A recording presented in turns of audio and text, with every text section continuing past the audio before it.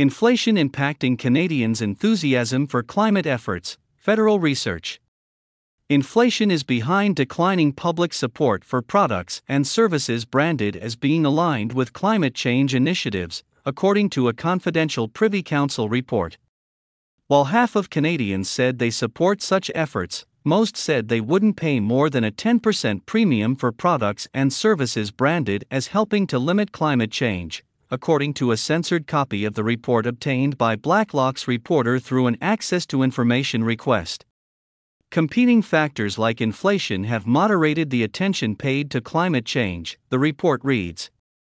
The report's conclusions are based on a survey conducted by Impact Canada between December 2021 and March 2023. Nearly half of respondents are willing to pay a premium of 1 to 10%, the survey said. 25% of respondents said they'd be willing to pay a 1 to 5% premium, while 24% said they'd pay 6 to 10%. 23% said they would be willing to pay a substantial premium of at least 11% or more, while another 23% of those surveyed said they were not willing to pay anything.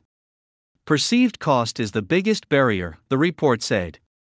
More than two-thirds of respondents, 69%, strongly or somewhat agree that environmentally friendly options are too expensive compared to alternatives.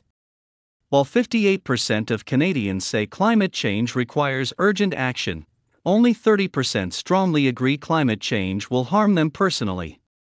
The survey also found 28% of respondents strongly agreed they had personally experienced the effects of climate change.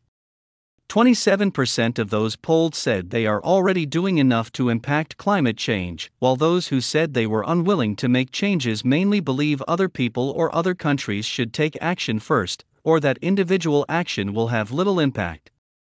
One of the steps most Canadians said they take to help the planet is recycling.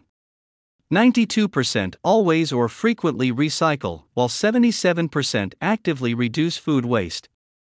Eating a plant-based diet is less popular, with only 33% of respondents opting to do so.